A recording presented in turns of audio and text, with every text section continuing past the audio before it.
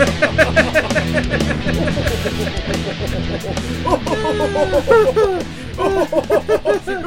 of course, by the time we'd caught up to the blackguard, we shot them right in front of him. Oh, the face he made, the tears, they will refresh my palate for years to come. Imperialism.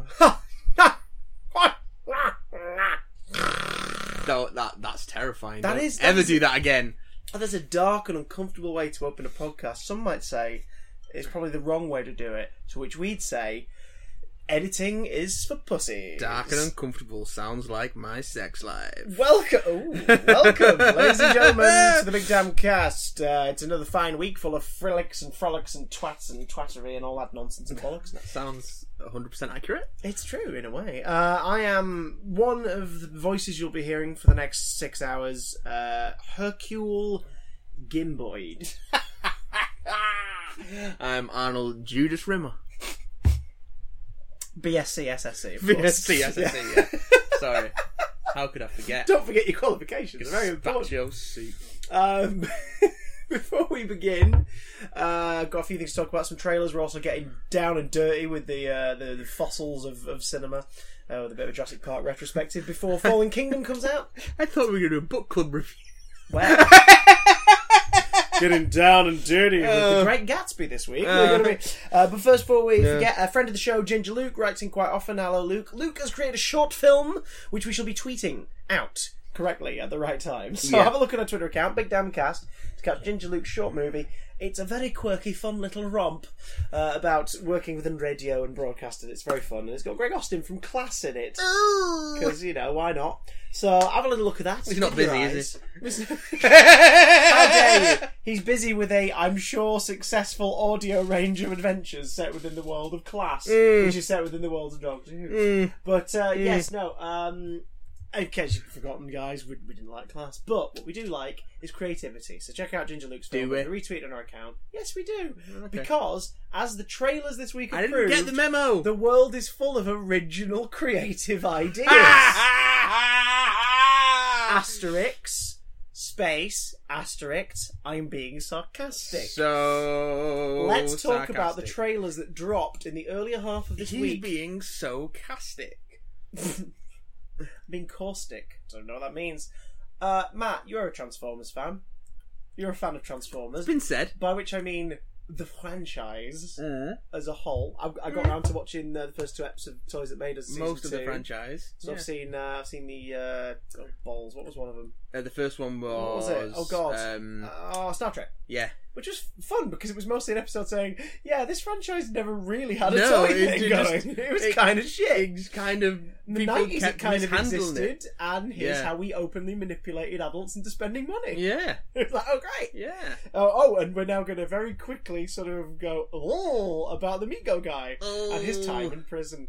But then the second episode was Transformers, which was fucking enlightening. Yeah. I feel like I could have watched another whole episode. I teared up at the end. Oh yeah, the designer getting the Perceptor. Yeah, like just handed it over and just like, oh my god, and the idea that a part of him is is in this now. Yeah. Like the guys in Japan who with the spearheads who were like, okay, American company, let's work with you. Let's create some shit and start handing you over our designs. Stop buying other people's. I mean, these prototypes out of wood. Oh, they were beautiful. That's fucking insane. I want to see that book of designs and photos I'm looking for. I want that to be published. Yeah. I would buy that.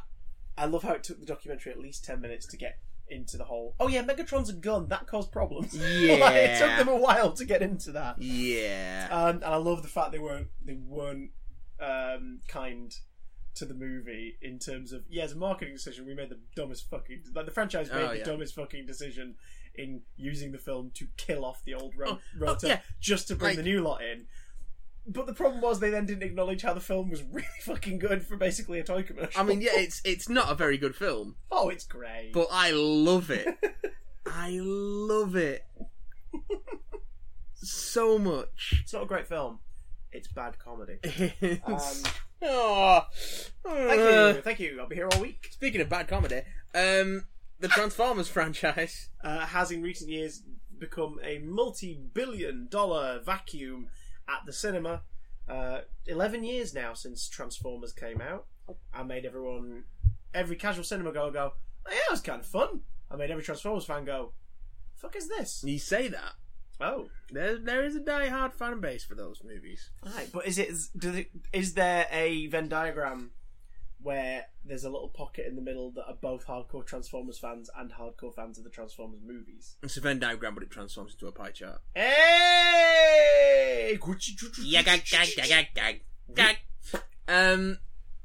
I don't know. I feel like there's making that noise. There are some people who are like will go mad for whatever Transformers media is. Some people who are very snotty about did in the certain 90s and early 2000s, where it was just we'll take what we can get. But then there are some people who are super snotty and very into one part of the franchise and will shit on everything else. Are there Beast Wars like fanatics who hate the rest of it? There are more G1 fanatics who hate Beast Wars.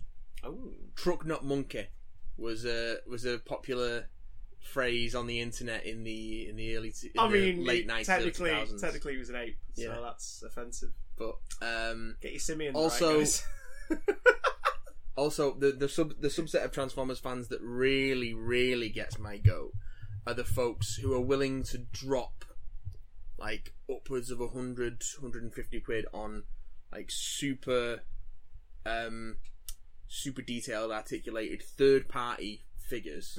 So like unlicensed Transformers that have different names but are basically versions of these characters, and then complain that Hasbro's mainstream stuff is too expensive for what it is. Those people exist as well. Oh yeah, for Christ's sake, they're fun. We've spent thousands on these imitation ones over the years, and they're better than Hasbro's that are $50. Jesus wept. No shit. Jesus wept. Well, Transformers is sort of considered as a film franchise now that we're 5 entries in. A bit of a joke by people who really enjoy movies. I mean, there's a popcorn factor to it of just mindless action, but like separate your love of Transformers from that for now. You've seen 1, 2... I've seen 5. half of 3. Sort of 3, yeah. I've seen 3/4 of 4. Okay. And I've seen 5. I literally got to a point in 5 where I was just, I can't follow what's happening. Yeah, oh god, I was sat next to you, I could feel it. I could feel it emanating from your very pores. And in 5 I couldn't get away from that moment because I was sat in the cinema and I don't tend to walk out of films. But we were also just enjoying how Anthony Hopkins didn't give a fuck. Yeah. So... but in 4... because I was watching it on Netflix, I reached that point and was just like, I'm not watching Mark Wahlberg anymore. I can't do it. I think we got to transform. I can't do it. This is terrible. But the films are like, there's some popcorn fun in there. I can't feel it myself. It's similar to... I see it in a way. For me, it's similar to the X-Men franchise in that it strips away... Oh my god, you've suffered so much in terms of your favourite things. It strips away everything I like about the source material. And goes, this is fine. Yeah. And you're like, no, it's not. It's missing all of the things that I like about, like, having Peter Cullen voice Optimus Prime does not make up for the fact that none of this feels like Transformers. Prime. Yeah, it's it just never worked for me. And yet the film series' first spin-off arrives this Christmas. And from what is going on over at Paramount, it might be their last spin-off.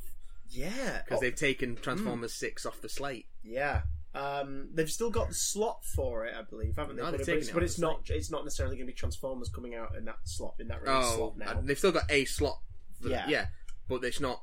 They removed it from their upcoming slate. So.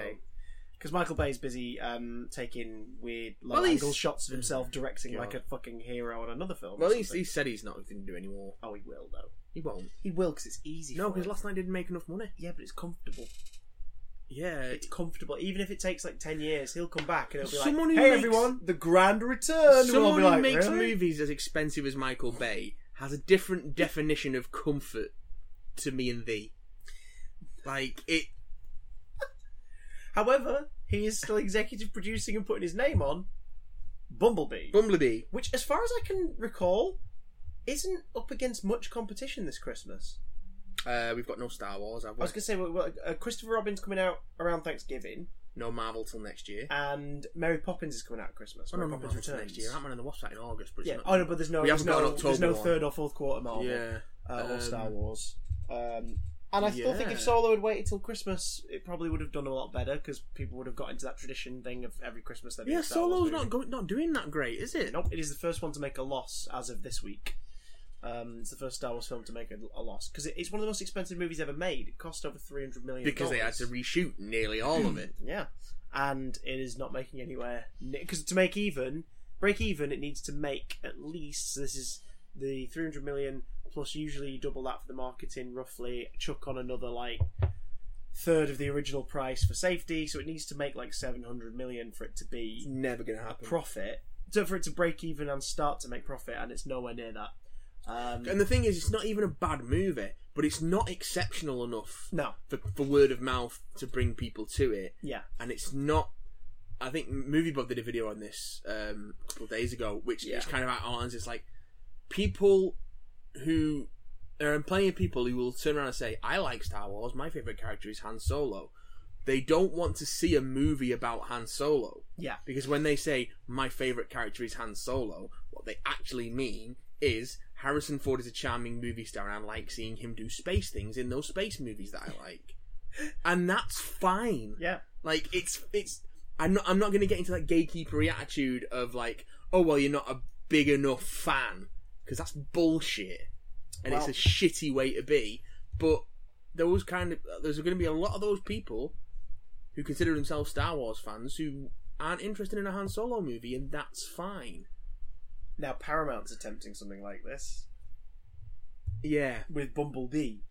It's taken us so long to actually get around to that, hasn't it? No, but this is good. It's a discussion of film as it is and how it stands at the moment. Yeah. Like how Bumblebee is clearly just a fucking loose remake of the first Transformers and the Iron Giant. Based on the trailer. Yes. It's set... Now, the rumours were originally that this movie was going to be set around the same time of the flashback from... Transformers: The Last Night. Oh, the World War II which sounded a bit too bleak because it was like, that's a fucking bleak story to tell. And then the rumours were, he's been seen on set, he's a Volkswagen Beetle, it's going to be set in the 60s or early 70s. To which I believe our response when we first saw that was, okay, that could be interesting. Like, not many other Transformers are hanging around. And, except, obviously, they are, because Michael Bay's now established they've been around since the frickin' age of the dinosaurs, and King Arthur existed, and they were around then, and blah, blah, blah. But it's like, okay, like Bumblebee and maybe a couple of other Transformers popping up in a story set in the 70s that could be kind of kooky. Alright. It's confirmed. It's set in 1987. Oh, okay, yeah. So it'll be, when it comes out, it'll be 21 years. Mm-hmm. 21 years? Yeah. That's alright, 31 years. 31 years. Yeah. Jesus, sorry. It's alright. Sorry. It's because I don't know about you, but when I think of like when I do shorthand maths in my head, I still think we're in the 2000s, not the 2010s. I wish I was still 20. I wish my blood pressure was what it was. Hey! But it's just like, holy shit! Like, okay, so you're not that nostalgic, but they're also buttoning on the cycle of nostalgia. It's set in 1987 because Stranger Things happened. Yeah, that's pretty much why. That's why it's set in 1987. The main character's clothing looks like a modern day interpretation of 80s stuff. I guess. Like, I mean, right down to like the cut of her shorts and things like that. It's like the sort of stuff you'd buy now. The clothes that are nostalgic for them. Well, they didn't have much of a costume budget. It all went on Bumblebee. Well, that's what I'm saying, though. The trailer, from the aesthetic, what people are wearing and the settings, it doesn't scream 80s to me at all. Bumblebee is based on a car from the 60s.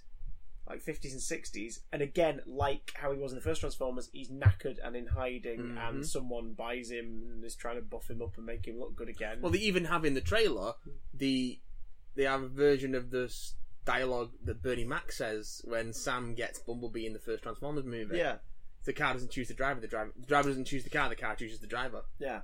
Like, that's some great, iconic, memorable, motivational quote. And I get it. Yeah, the driver doesn't choose the car chooses the driver, especially if it's a sentient creature that's disguised like a motor vehicle that's been in hibernation for many years on Earth and is looking for somebody to go on an adventure with in this motion picture. Bumblebee had this Thanksgiving. Also, that Bernie Mac character in the first movie was a prick. Yeah. So, yeah. Fuck that guy. Now, on the upside, who's the main actor again for this one? Haley Steinfeld. Yeah. Decent work before, but obviously a young actor, so still kind of in that proving ground. Hopefully she's given decent enough material to work with. I just really hope they don't go down the Age of Extinction route of making her eye candy and overly sexualizing. Oh, Christ, because Age of Extinction, like, the lead female is meant to be, like, 16, 17. Because her boyfriend has that Romeo and Juliet law card. Yeah. That he flashes out whenever people, like, but you're dating a minor. He's like, actually, in these states, it's perfect, and it's just... It's like just gross. Yeah, but this is still gross. And then number 5, gross. Like, there's several scenes of the teenage boys, like, lusting after the teenage girl, and they're all about 13, 14. Yeah. It's like, look, this humor would be charming if it was a movie about kids, but it's not a movie about kids. Kind of creepy. Like, if it was all about kids, then it's about what it's like being a teenager and first falling in love and having feelings and awakenings. And it's not about that. You're just having 13-year-olds make sexual references to one another 13-year-old. This is creepy. Well, Hailey Steinfeld's 22, so it depends what age she's playing in this movie. But it looks like she's playing a teenager. She's probably playing a 17-year-old. Let's have less sexualization, please. Please, babe. Unless, of course, it's for the military character, because John Cena's in it, which makes me slightly... I didn't see him! Sorry! Oh, your time is up. I had to. Your time is now. I can't do this. Who's directing Bumblebee? It's Travis Knight, who's done... The Last Night? Oh, Travis Knight, who directed Kubo and the Two Strings, which apparently was very, very good. Interesting. And but does a stop-motion director translate easily to a live-action director? Well, he's worked as an animator on... Kubo and the Two Strings, Box Trolls, he was the lead animator on. He was the lead animator on Paranorman, lead animator on Coraline. Okay. He's got a visual eye then. Yeah. Sure. This trailer doesn't necessarily show a big visual sort of shift. It doesn't it's look more tonal, isn't it? It doesn't look like the Earth is going to get blown up at any point, which is nice. Yeah, it looks like it doesn't look like there's any cities getting leveled. Transformers story. Like the biggest action set piece we see is B catching a helicopter. Also, it looks like we're getting a red Starscream. Yes, which I like. And would be nice because they might get to flesh out Starscream a bit instead of imply his sort of traditional characteristics in the other movies. It's just I was reading up on it like after I watched the trailer last night. I was just like, I'm curious. I was reading up and I was like, because again, like I've only seen, I watched number one at 5 a.m. after a house party where 2 of us were still awake and we just put Transformers on. And I fell asleep during the last act. I watched 2 in the cinema with you. Yeah. And I remember going, fucking hell, what a fucking abomination that was. It was terrible. It was just the worst. I mean, for Christ's sake, what's the giant combiner? Is it Devastator? Yeah. He had testicles. Yeah. That was a thing that they did in the movie. They did a testicle joke in Transformers 2. And Skids and Mudflap. Those cunts. Let's not even get started on that. The racist Autobot twins. Yeah. Yay! And then I saw number 5. And yeah, I was like, right, so I don't recall Starscream being in the others, but that's because the Decepticons and the Autobots don't really have any actual freaking identity. No. He dies they're all just meshes of scrap metal. No, I wikied it. I think he's in 1, 2... He's in part of 3, and 3's the only bit where he sort of shows a bit of the character we know. Because Starscream, for those who don't know, and I really don't know this as well as Matt, but like Starscream is usually cast as like Megatron's right hand man, but he's also trying to usurp him. He's trying to overthrow Megatron. So in the 3rd one, he finally he jokes about Megatron's weakened state, and then Megatron like punches him out or something, and that's like it. It's like that's your reference to him. And then he's dead. His head is seen in the 4th one, and then his head not is that seen, you can tell. And then his head is seen in the 5th one because now Galvatron. He's Megatron again in the 5th one, isn't he? Yeah, he's Galvatron in the 4th one, and then he's Megatron for no reason again in the 5th one. Yeah, Megatron holds Starscream's head and says like, "Oh, goodbye, my treacherous friend," and then like throws the head down. It's like, he was never treacherous in these movies. Bumblebee might give us the chance to see something interesting finally. He might get to... maybe. It'd be nice if Megatron and the majority of the Decepticons aren't involved and it's just like these couple have been sent, like, whoever the helicopter is, and Starscream have been sent to like... I don't think that helicopter's a Transformer. I think that's just a helicopter. I kind of hope it's a Transformer. Because it looks all burnt out. It looks like it's just a shell of a helicopter that's been shot down. Exactly. I want it to be a roasted dead Transformer. I want it to be a dead-ass Transformer. I like... Bumblebee's redesign? I don't want to say I like them, but I hate them less. Yeah. Bumblebee's still cursed with that face. That weird fucking face. Weird fucking face. And it looks like Starscream is as well, assuming that is Starscream. I really can't tell. Colour-wise, it looks like it might be Starscream. We hope it is. I hope it's Starscream. It'll be fucking Dirge or something. Or Ramjet. It should be... If he's going red, it should be Dirge, because he's maroon. But they'll do Ramjet, who's fucking white, because they don't really care. You hate whites, famously. I do hate whites. It's true. Yeah, first boys and girls. Yeah. Matthew Watson hates whites. White genocide! Oh, God. Matt wants the whites out of Star Wars. Yeah. Cultural Marxism! Oh, God. But, yeah, so... Bumblebee, yeah, I know what you mean. He's rounder, he's got more sort of, like, less of the gears and the shifting silver. More of the yellow curved plating. Like, he looks more like a cartoon, albeit with that face. Yeah. However, he does have, like, a mask variant, like a helmet variant that looks like a bee. He's always had that. But it looks nice, like with the full. There's a nice shot in the thing where he sort of stood in an open space and he like turns around and he's like, holding something or whatever. And he's got the mask on. It's like, oh, he looks like a cartoony Transformers character. The traditional Bumblebee look, he has little horns. Yeah, but don't gotta get rid of that. 10 little horns. Get rid of the 2 horns. Too faggy. It's too faggy. Get rid of the 2 horns. I don't want to see him fly. I don't want to see him fly. No capes. No capes. It looks like it might be all right if they keep the stakes low and they actually write some characters for these actors to play. The designs look better. Yeah.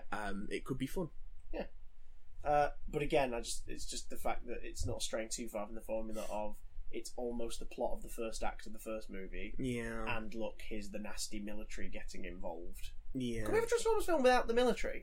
Well, it depends that would be nice. It depends. But of course, we have to have it because Michael Bay jerks their cocks. Well, and also, this is clearly... they supply him with lots of stuff. This is clearly a prequel to... The first one. The first movie. But it'll be interesting to see whether they play it as a straight prequel or they use it as a jumping off point for a reboot.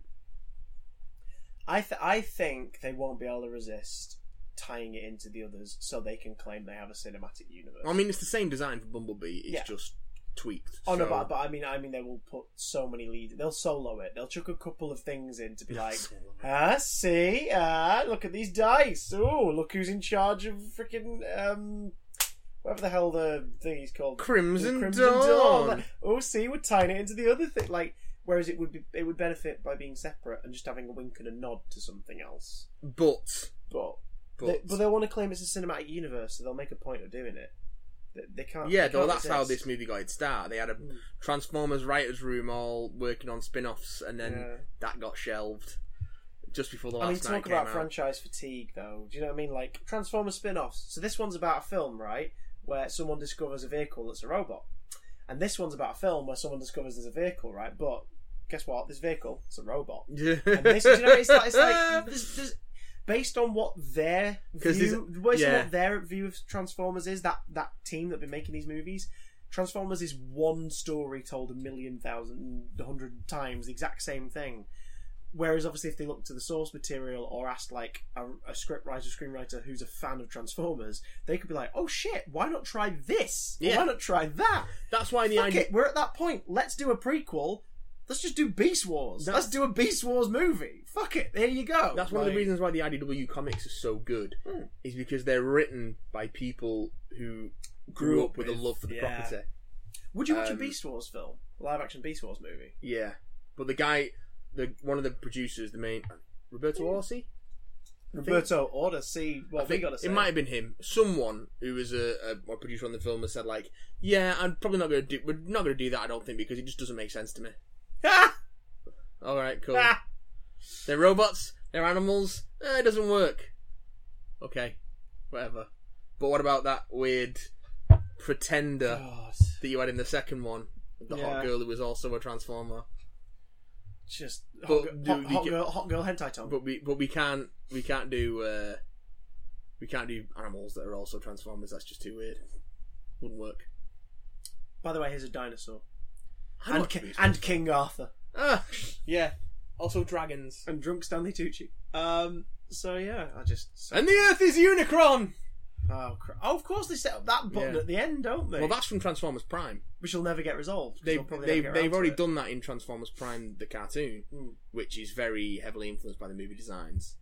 But it's better written than any of the movies, despite being a children's show. Can I say, as an outsider, I hate the Transformers story trope of, they've always been here, here's the thing, which the movies really cashes in on. Because it's alright to do that once, but to do it the way the movies have done it, it's like the whole Clara in Doctor Who thing of, she's always influenced his life. It's like, no! Well, the original idea let Earth be something that gets dragged into this. The original idea is that a bunch of them crash on Earth 4 million years ago. Yeah. And then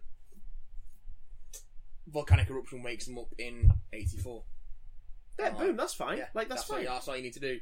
But I tweeted this week about the Venom thing. Whenever someone does a Venom or a Carnage comic, they always do, what if the symbiote attached to this character? I'm like, that was fun for the first 3 or 4 times.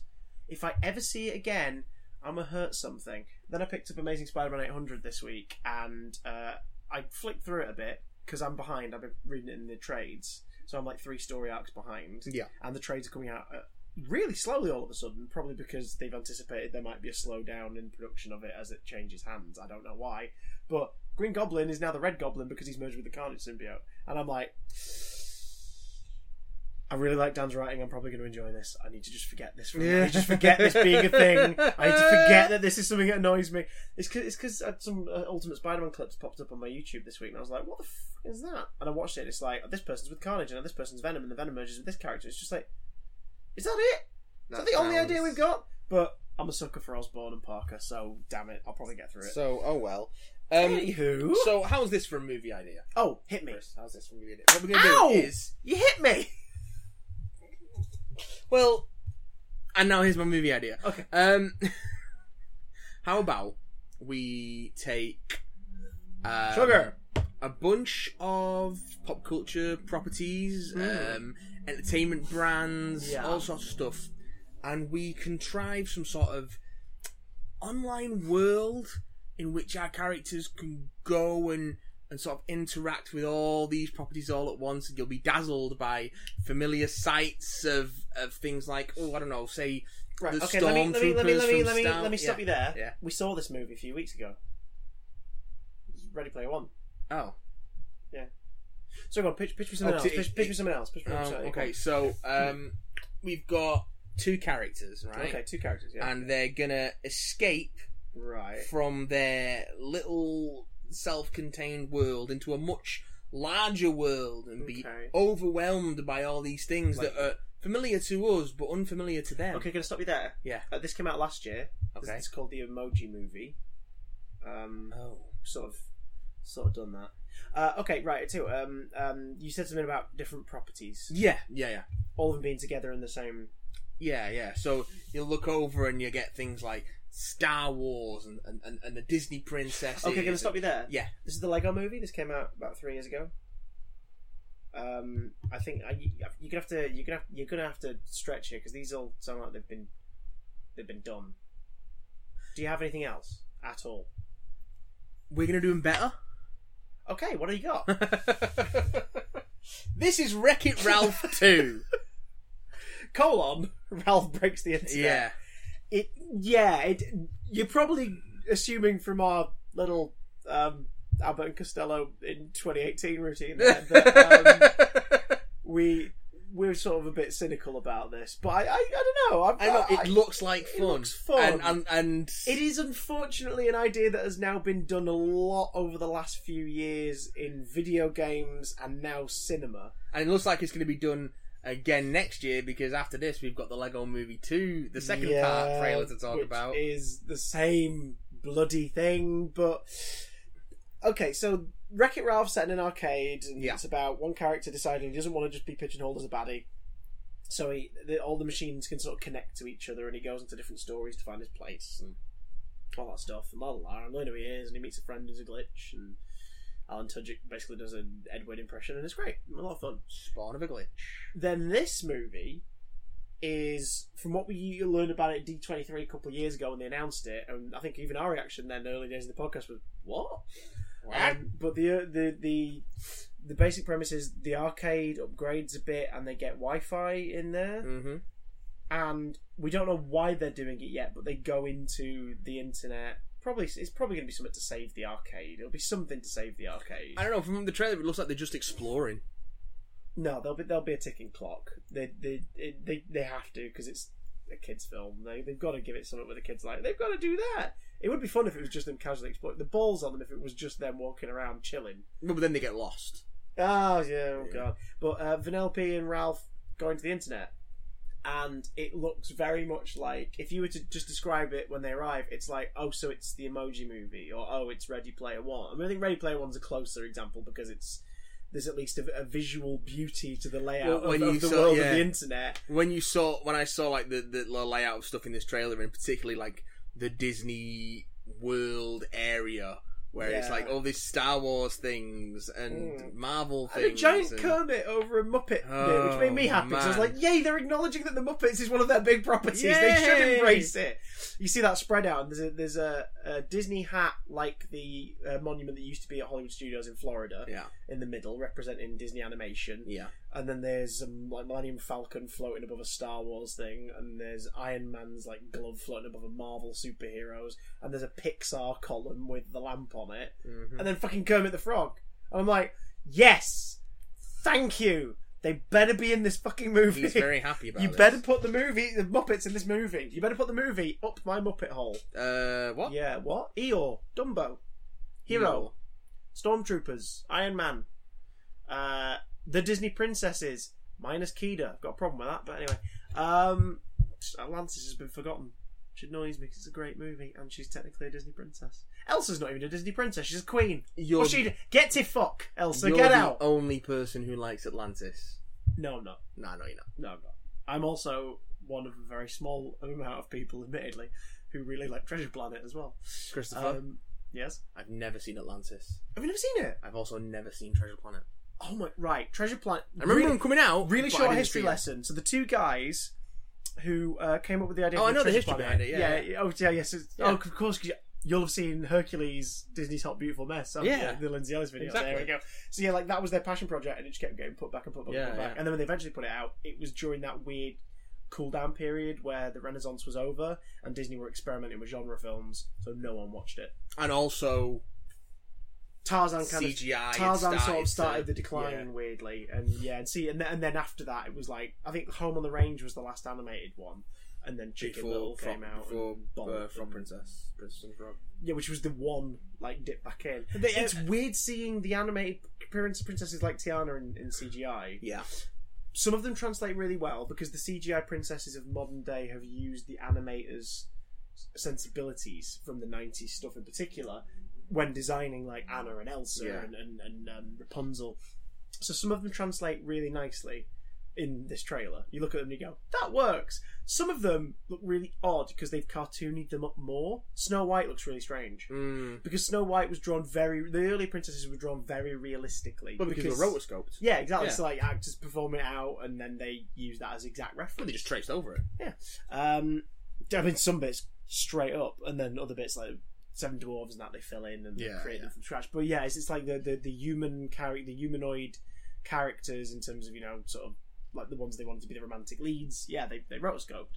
So it is weird seeing them tweaked, but it's also kind of cool because it's like, oh, are we going to start to see that in the marketing now? Because some of these characters don't get used in the modern marketing for Disney products because they look different. So are we going to start to see them pop up now? But also, where the fuck is Kida? Anyway. Really bugs me. She's a Disney princess, goddammit. She and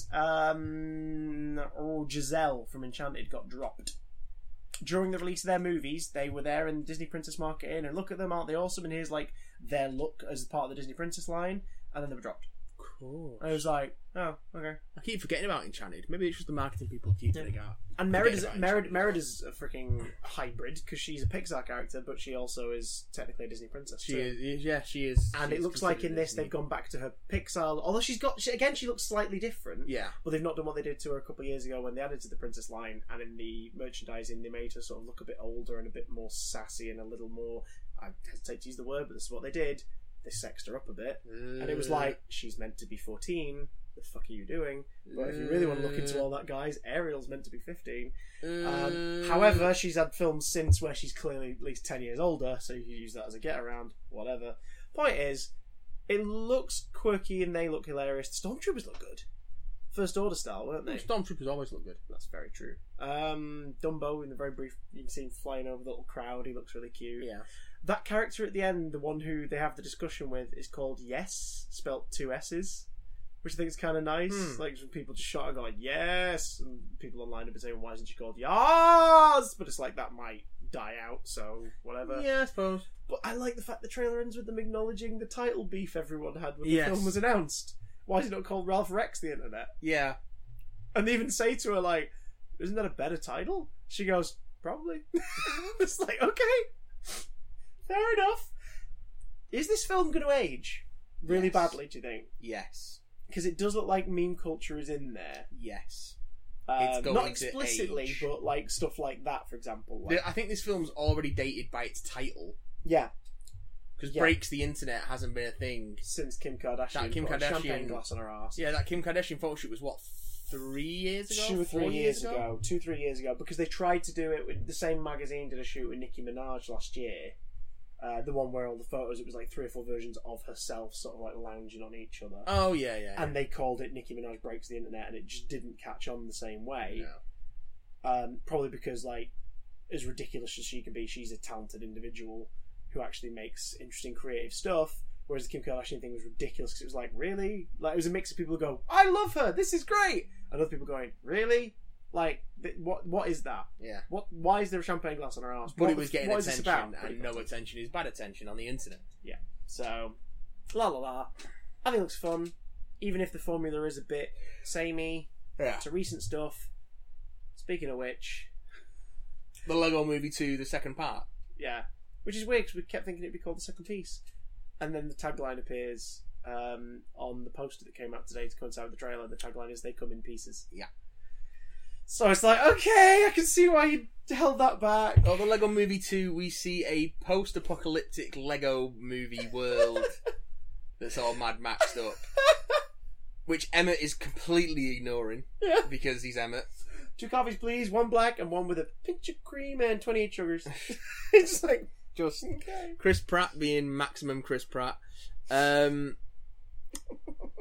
Looks great fun. It does. It looks like they're being invaded by the Lego Friends. Yeah.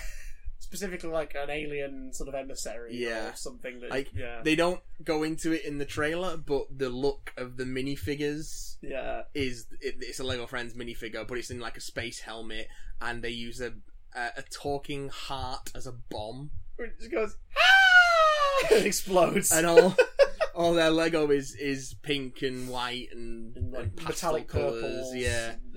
And also the fact that it's sort of, we were saying, are they expanding on the last joke of the original movie where it's like, everything's fine, and then the sisters Duplo appears, and they're like really fucked up aliens, basically just like, ah! Yeah. It's like, are they expanding on the idea that the toys in the house are now merging? I think they are. Which is kind of a fun idea. Because of course, if the sister's a bit older, she would be playing with Lego Friends rather than Duplo. So yeah.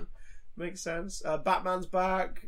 Spaceman's back. Unikitty's back. I think the pirate, I can't remember his name, Metalbeard. I think he was in the trailer. I can't recall though. But... Unikitty's got a lot bigger, I think. Yes. Unikitty's had an animated series since. Has she? Yeah, and they don't explicitly refer to it as Lego, which makes me think that there's some kind of butting heads in terms of the animation company making it and it being seen too much as advertising. So like, it's just called Unikitty. And who was it who voiced Unikitty? Alison Brie. Yeah. Like, I think she voices her still in the animated show, yeah, and it's like, okay, and it's just about quirky, weird adventures. Weird. And there's no other Lego characters in it. It's just set in the Unikitty world, and it's like, okay, weird. How strange. This one, as far as the trailer goes, it seems to be downplaying the franchise crossover thing. It's more about just what these characters are doing now. Like, the most franchise crossover you get in terms of brands is just, oh, there's Batman still. Yeah. So, because good luck having this movie without Batman. Yeah, Lego Ninjago probably would have done better. Were like a Batman in it as well. Yeah, Lego Ninjago was pretty good though, and it's a hell of a lot better than this show. That's for sure. Yeah, oh god. simplify the mythology and make it into one sort of action comedy movie. Yeah. There you go. It's like The Mask. So, Last Blood. So, I mean, the trailer made me chuckle quite a bit. There's a few moments in it that, again, the humour's stupid. There's only one joke that fell flat for me in the trailer, and that's when Emmett's just dancing. And he's like, "Oh, that's a fun beat. Listen, he's dancing." It was like, yeah, because he makes the joke DreamWorksy joke to Beastie Boys Intergalactic before the actual beat comes in. That might Very work true. in the movie, Yeah. but the way the music's edited into the trailer, it doesn't work because the beat's not come in yet. God damn. But 3 movies, all of which are proving that Hollywood is definitely full of original ideas. Asterix.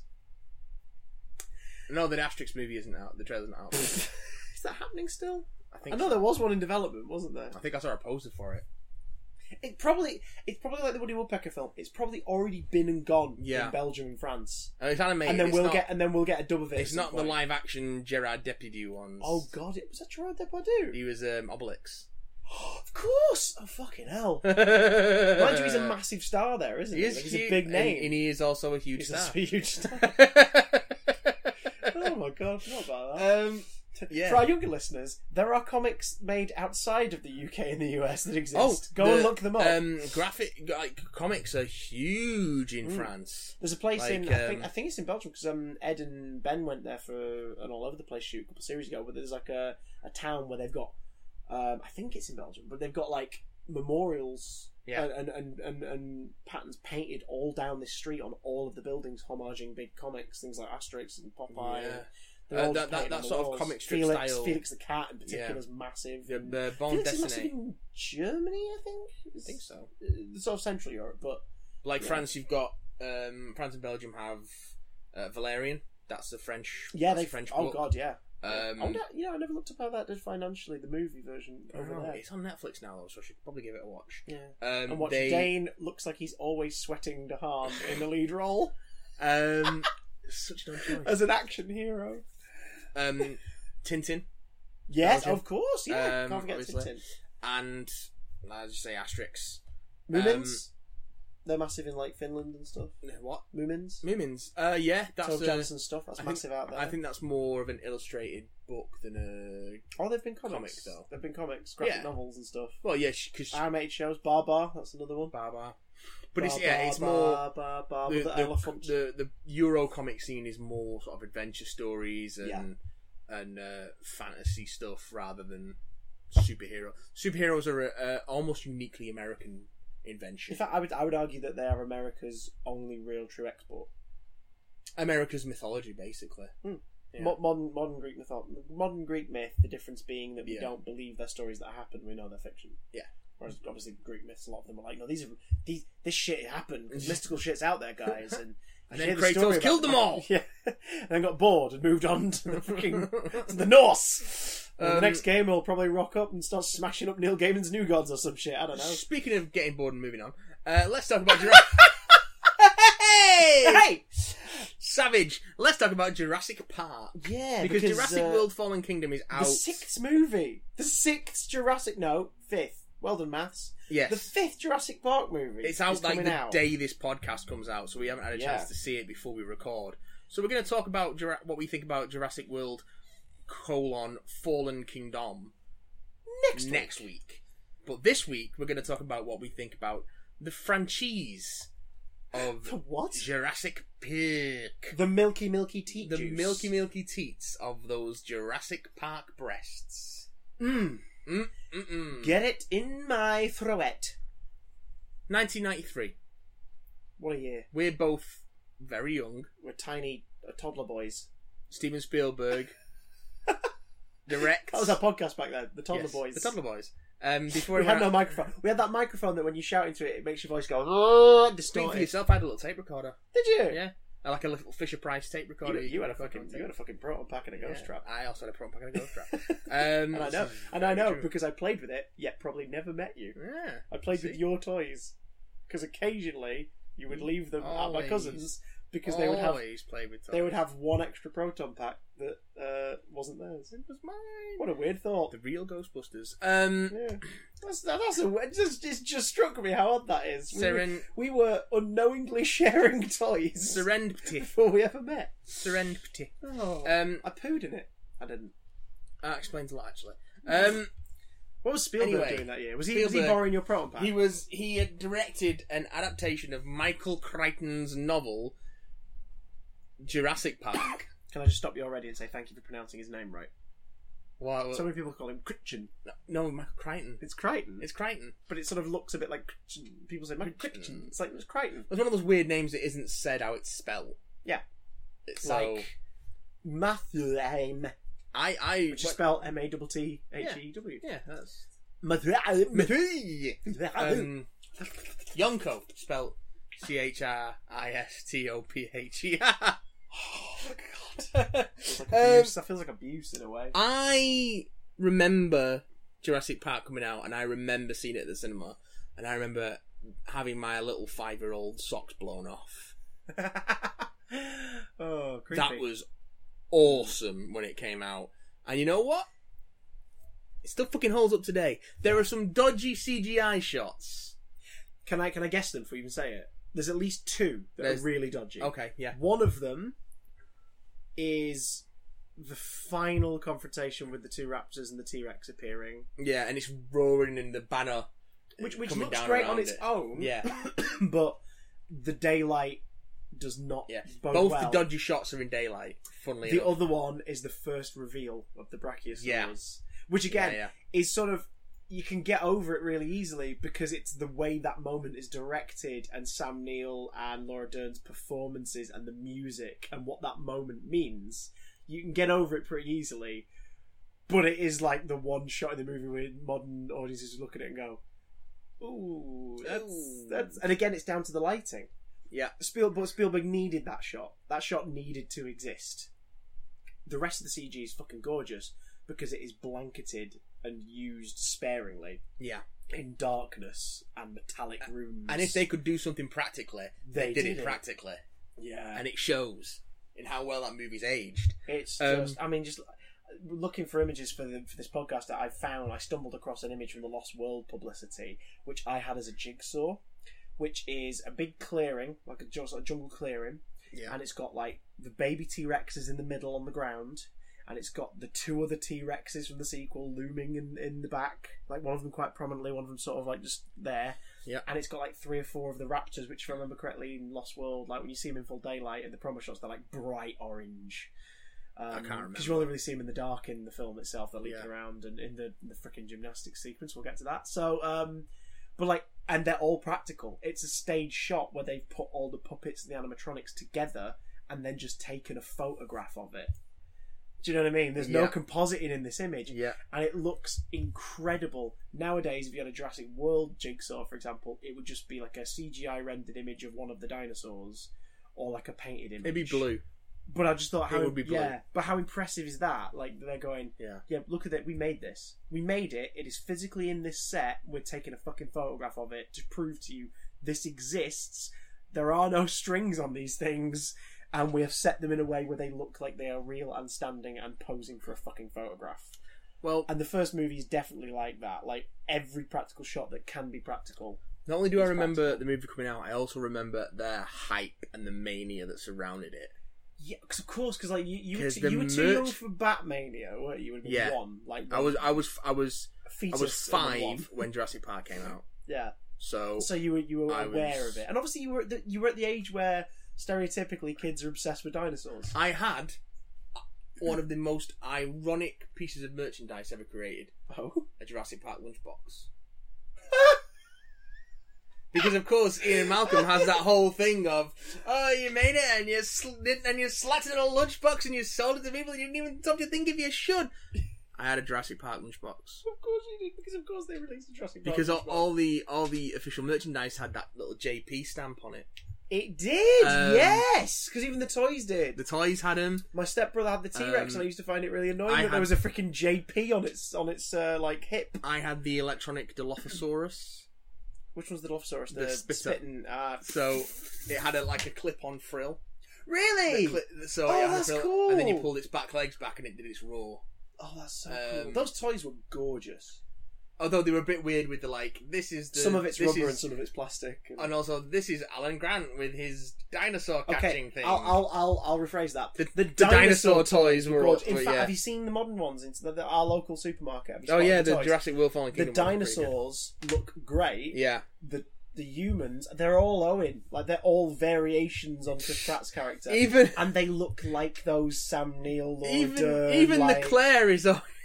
I've not seen Leclerc. I have not seen That sums it up, you know what I mean? But like, even those action figures look like sort of early 90s Kenner Star Wars, like Jurassic Park stuff. They don't look great. Do you know what I mean? Whereas the dinosaurs look lovely. I'm looking up the old school Jurassic Park toys. Oh, that's the Lost World. Because of course some of them, they were part rubber and part plastic and stuff. Like the T-Rex, I remember it had a rubbery hide. Yeah, and it was so I remember wanting that T-Rex. I think if you crunched its legs together, it sort of roared. So, is that it there? That's not the Dilophosaurus I had. That's the Dilophosaurus with Dino Strike Venom Spray. Because of course. I had the electronic Dilophosaurus. This is the one I had. Dino Screams and Striking Jaw. Look at that. Oh my god. Look at that beast. That's beautiful. Oh, that is so cool. And the trading cards, they'll come with the collector's card. Yeah, it comes with the collector's card. See, when I was younger, I was at that phase. I was into dinosaurs because of course everyone's into dinosaurs. I didn't see it when it came out because I was 2.5. I saw it on video 2 years later. Yeah, I was about 4 or 5, and we got the VHS. And I don't know what possessed. I mean, my mum did this a lot when I was a kid. She'd let me just watch stuff, not really thinking about it, because she is that kind of ditzy idiot when it comes to stuff like that. So I saw Jurassic Park probably a bit younger than I should have done, I guess. I was 4. Mm-hmm. But my god, like, I loved it. And I think the opening half hour, I think, scared me. And I think it might have been the Dilophosaurus and the opening with the raptor in the cage. Oh, the opening with the raptor in the cage is brilliant. I think that scared me because I remember watching the film a lot as a kid, but specifically watching from the Mr. DNA bit. Yeah. Onwards a lot, so I must have always rewound or fast forwarded to like that area. I think a lot of that setup stuff kind of gets lost on a younger audience. They just want to get into dinosaur action, but watching it as an adult, I fell in love with the T-Rex. Yeah. Like the T-Rex was spellbinding to see as a kid because, of course, I was a young kid. I was into dinosaurs. I wanted to see the biggest, meanest, scariest motherfucker in the lot. Mm-hmm. So the T-Rex really did it for me, and I guess that was probably a mix of being scared and also being bored of setup as a child. Made me skip the beginning half hour quite often. Yeah, totally. To the point where even now, I've probably seen this movie close to 30 times in my life. Oh yeah. Even now, I'm amazed by the first sort of 20-30 minutes because part of my head's like, wait, I haven't seen this before. Even though I now as an adult have seen it at least 10 times, like that stuff. It still feels weird to me that I've seen it. Yeah. Although I did eventually get to see it in the cinema twice, because I remember about 10 years ago they brought it out again, just randomly. They did it in 3D, didn't they? Oh, no, hang on. Oh, that was it. It was 2013 they brought it out for the 20th anniversary just in cinemas for a limited run, so I went to see it. Yeah. And then about a year later, about a year before Jurassic World came out, they re-released it in 3D to cinemas. Because that was the same year the Blu-ray for the 3D version came out, which I do own. That's one of the few films where I've bought 2 versions of it just so I can own the 3D one as well. I have no interest in 3D movies. Also, I don't have a 3D TV. I only bought it the once. I've only realised after a couple of years that I'm the only one of the 2 of us in this house that likes watching stuff in 3D, which means I need to have more movie nights just to myself. Well, suppose. Dirty! Yay! Dirty filth stinks. Doctor Strange looks fucking incredible in 3D. I think that part of the reason that the effects look like they've aged in the places that they have is because it's on Blu-ray. I think if you watch a VHS or a DVD copy of this movie, you're not going to get any of that. The picture quality would contribute to sort of filling the void of the uncanny valley and separation that's there. Yeah, I relished the opportunity to get this from the video store when I could rent it because gorgeous cover as well, just a black cover with the is it the 65 million years in the making tagline on it. I've also read. Have you read the book? I've never read the book. I've always wanted to. It's interesting. It's a pretty decent adaptation. They've changed some stuff around. It's different and more violent. From what I know. Way more violent. Yeah. There's way more opening gubbins. Yeah. Because you've got the. They really try and establish the science of it all. Well, no. There's a whole opening sequence in the book with like a medic having someone brought to her with what looks like a shark bite, but it's actually a raptor bite. Or it's implied to be a raptor bite. And the kids are swapped round. Okay. So Lex is the younger, and Tim's the elder. Mm-hmm. That did feel like a very Spielbergian choice. Yeah. Because he was always a little bit ahead of his time in that sense, and he was like, I want to make the kid with more agency, and the one who's in charge be the girl. Yeah, and also he's very into like father figures and broken homes. Yes, and that is a Tim being a bit younger helps that dynamic work, I think. Yeah. Hammond's a bit more of a dick in the book. Yes, he's he's a bit more ruthless and a bit less like the misguided, wondrous man. He's not the dinosaur Willy Wonka. No. And also he dies in the book. Oh, how's he get bumped off? Is it? Oh, he gets eaten by raptors, I think. Of or course. compies or something like that. Of course. Of course, the compies are in the book, aren't they? And they save them for the second film. Yeah, for the films. The Compsognathus. There's a few different more types of dinosaurs. I think Muldoon survives to the end in the book. Really? Yeah. So he doesn't get his clever girl moment? No. I think Ian Malcolm dies as well. Despite Ian Malcolm still being the main character of the book sequel, The Lost World. Which was written in conjunction with the movie. And the film sequel, The Lost World. They do explain it. Yeah. But fuck knows if I remember how, because you're going to have to take the lead on. I was talking about The Lost World because I remember nothing about it. I remember being bored. The film or the book? Both. Really? I remember being bored by it when it came out. I talk about the film quite a bit. Okay. I remember it, and as such, I have very seldom revisited it. I have revisited Jurassic Park 3 more than I have The Lost World. But that's because you're a William H. Macy fanboy. I am a William H. Macy fan. Also a Sam Neill fan. Also a fan of movies where dinosaurs say, Alan. As much as I'm sure The Lost World is a far superior film, because it's not hard to be a far superior film to Jurassic Park 3. However, Jurassic Park 3 is a lot of fun. It is. As I was growing older, I think we'll touch on characters separately afterwards. Yeah. But as I was growing older, I realised that as I was growing up with those movies, I realised that I preferred Lost World to 3, although I do think 3 is a better movie. Really? Yeah, I think 3 is a better movie than Lost World simply because 3 sort of feels like a smaller story. Mm. Like number one is effectively a disaster movie. Well, Lost World is a lovable Spielberg set of characters that you watch do. Yeah, Spielberg. It's one of Spielberg's few sequels. Like he's only really done the Indiana Jones sequels and Lost World. Oh yeah, but Lost World, like I say, I think 3 is the better film because it's that smaller story, and it relies on you knowing the world you're in, but also doesn't like steep itself in the continuity of the series. You just know that there was a park, and all the spare dinosaurs are on an island, and this guy has basically been tricked into going back there to help people find someone. So it's find the child, get off the island. Straightforward and simple. Here's a bunch of dinosaurs. Oh my god, the pterodon sequence is fucking terrifying. Yeah, that's pretty good. Number 2, I enjoy more, but it's definitely not the better of the sequels.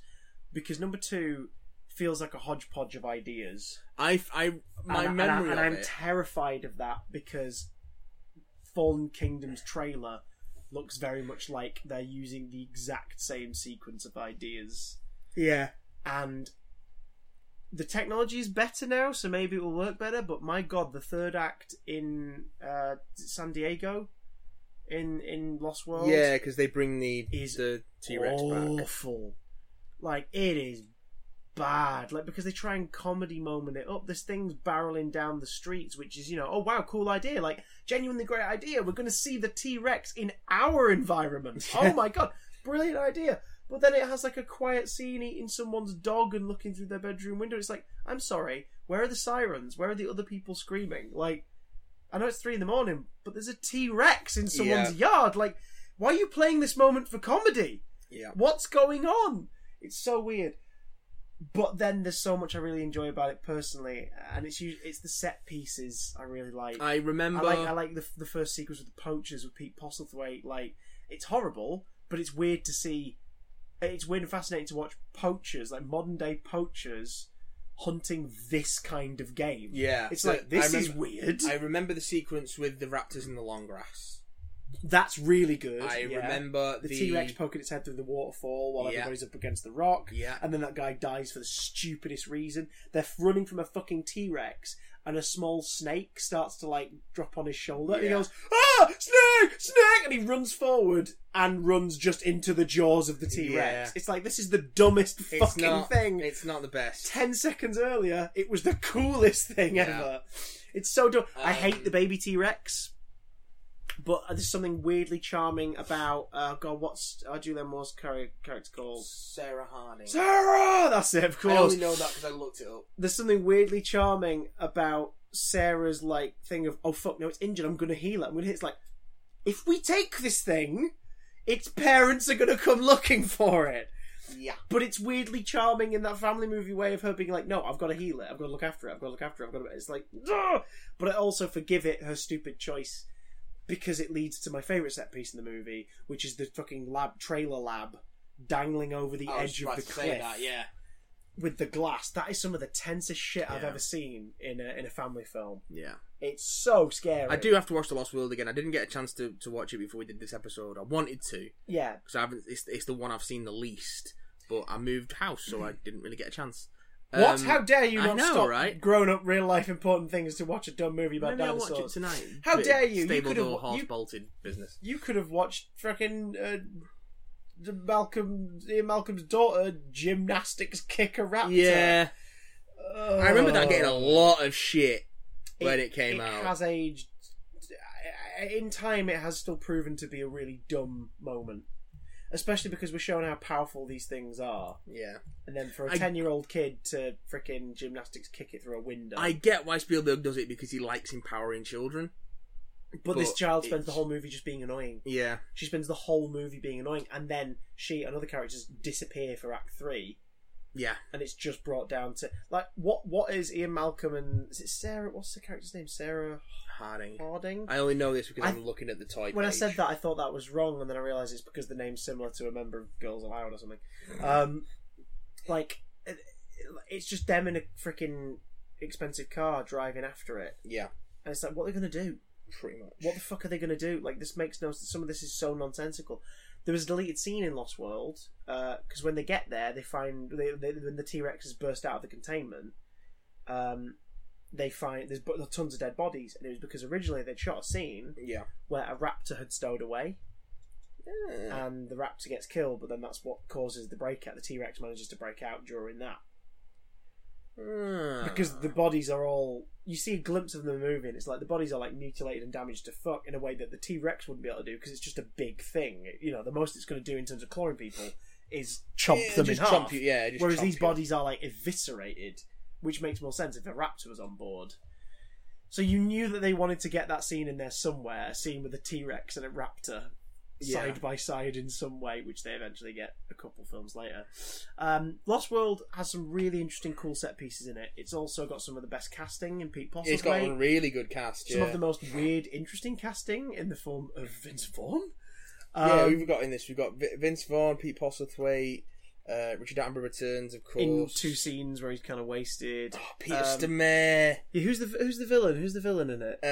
Peter Stormare. Yeah, Peter Stormare. He's the head. He's the head of the of InGen or whatever it is that's taking over the stuff. Like he's wonderfully boo-hiss and kind of pathetic in it, but you know, sort of in a bad guy way. I love boo-hiss. But it's just weird that we're at the point where the movies. This is where the movies decide that human bad guys are the way forward for the Jurassic Park franchise. Yeah.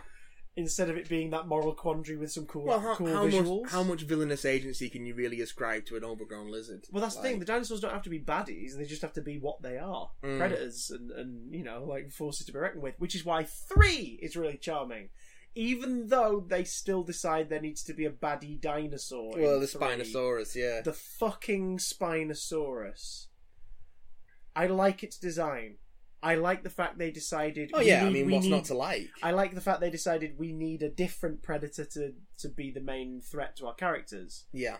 But the child in me who loved those movies hates the fact that they decided to have it kill a T-Rex to prove that point. Yeah. Especially because that T-Rex is very likely the one from the end of Lost World put back on the island. Oh, of course, yeah, because 2 and 3 are set in Site B. Yeah, that's how Jurassic World works as a sequel to Jurassic Park. Because that's set on the original 2 and 3 island. are set on Isla Sorna. Oh, Isla Sorna and Isla Nublar is the original one. The original site, Isla Sorna is Site B, yeah. So 2 and 3 are set on the same island, and... Oh, Christ. So, by this point, because they're essentially all clones from DNA, but these ones have been bred... No, these ones have evolved to procreate, is the implication in number 2. That's the implication in number 1. Oh, no, but in number 2, they straight up sort of imply There's not even an implication. The 2 T-Rexes, one is male, one is female, that baby has come from them. Yeah. In number 1, it's more that they... Oh, no, that's what I'm saying. Number 1's implication is that the frog DNA, they start to... What's it called? Asexual. No. They asexual. spontaneously change sex. Oh, right. Oh, I thought the idea was that they just created life because that was how they continued. The frog because DNA life, they use... finds a way. No, the species that they took the frog DNA from is a species that, and this is a real thing. Yeah. When the population dwindles, reaches critical levels and they haven't got enough of one gender, then some members of the population will change gender. Okay. Change sex and become able and to that's procreate. and that's why it's important to keep them separate as much as possible, or have only one of each one as much as possible, because then they don't. No, they didn't think about. They didn't think. Oh about no, I mean when you go forward to Jurassic World, like that's why there are more kind of separated, and there's only maybe one of each one, because it's like then they have no desire to do that, because as far as they're concerned, there is just one of them and that's it. Or there might be some other workaround they've release. got in Jurassic World. I can't remember much about Jurassic World. As like, for the same reasons that I can't remember much about the Lost World. They're kind of boring. Who's the kid in the third one? The character's name. Eric Kirby. Is that the character's name or the actor's name? That's the character's name. Played by Trevor Morgan. The tiny boy. Do they run around going Eric at some point? Yeah. Yeah. Okay. Oh God. Yeah. So what you're saying is Lost World and Jurassic Park 3 are in the same cinematic universe as Heavy Rain? Sarah! Eric! Jason! I hate you so much. I hate me too. Just the worst. Detroit! Become human out now. So... Can't wait. Oh, can't wait. Jurassic Park 3 is a pretty solid, tiny Jurassic Park movie. It's pretty good fun. And also, it's got Sam Neill in it, and if Sam Neill's in something, I'm at least halfway on board. Yeah, as is Sam Neill when he's in things. He's at least halfway. At least halfway. Sometimes he's all the way on board, but he's always at least halfway on board. The movie's like, hey, do you remember Dr. Alan Grant? Yeah. Do you remember Dr. Ellie Kessler? Yeah. Well, they're not a thing. What? Oh. Yeah. In fact, we imply that they never really even became a thing, and they also no longer think of each other that way. And they're perfectly happy apart, but he's a family friend and they get on. They were a thing in the original. Yeah, well, they never show stuff, but it's the way it's played as these two are a thing in the book. If these two are not a couple, yeah, they're like one conversation away from being like, are we a couple? Yeah, but they are explicitly a thing in the book. Yeah, because in the film there's a whole hint of like, do you want kids? But they never say like, shall we have kids? Yeah, it's like, do you want kids? But they come back to that in Jurassic Park 3 as the thing that came between them. Yeah. That he didn't want kids, despite his entire journey in the first movie as a human and as part of a relationship, being maybe I do want a family. He literally comes away on that helicopter at the end of the first film, cradling both those children. So she comes away from that movie, gets with someone else, and has kids. Yeah, because I guess he didn't really want kids. It's just such a stupid call. But either way, it's always nice to see Laura. Who else in the third movie? Who else? William H. Macy and Taylor Leone. Yes, Taylor Leone being really irritating. Oh yeah. William H. Macy's acting mostly coming from his mustache. Oh yeah, so much mustache. But the two of them work really nicely as that sort of, slightly disillusioned, we believe, millionaires, only to find out. Yeah, no, they were millionaires. They've spent all the freaking money trying to find their son. Yeah. who went missing on a paragliding trip around Isla Sorna. Because, but then again, Lost World begins with a rich family who've pulled up a yacht on a beach on what they don't obviously realise is Isla Sorna, and then the daughter gets eaten by compies. So it's like, fair enough. There is that. The body horror, the suggested body horror of the Jurassic Park series carries on in this one when they find the skeletal remains of the guy the kid paraglided with, hung up in the tree. Paraglided into the jaws of death. So there's that. I know it's tacky. I have so much love for the cell phone joke. Oh, it's so good. That is good. Especially when they're on the riverboat and they hear it ringing and they turn and there's the fucking Spinosaurus on the the bay. And you can I mean, it makes no sense. Of course you wouldn't be able to hear the coming from its stomach, but it is, yeah. It works so well. And it's also fun to look at early 2000s cell phones. Because it's basically a late 90s. Well, it's not even a cell phone; it's a satellite phone. Yeah, but the fact that it's got like that Nokia Ring style, yeah. It's just weird. It's the jingle for his tile company.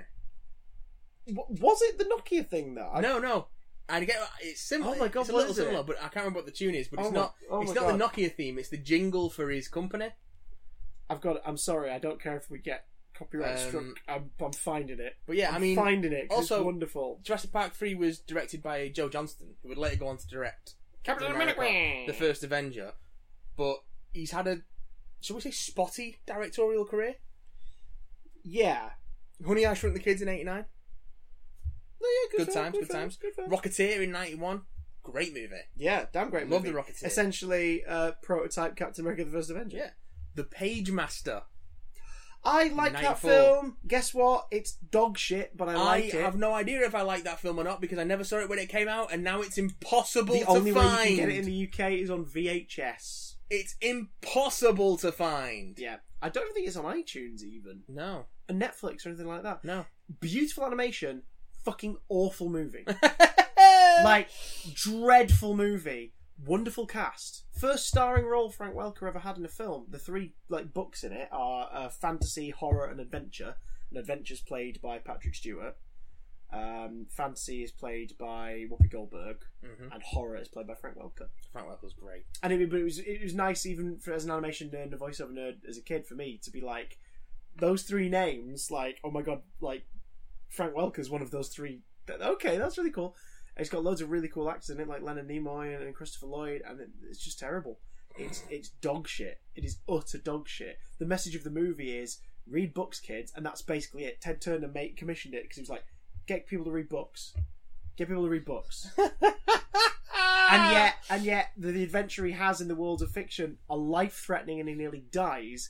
Plus, you see snippets from these amazing stories, but not enough for you to actually be interested in finding out what they're about.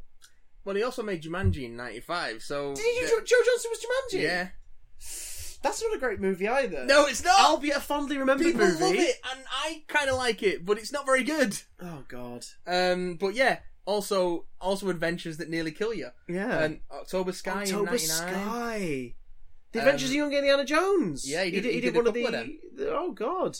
And then his phone rang.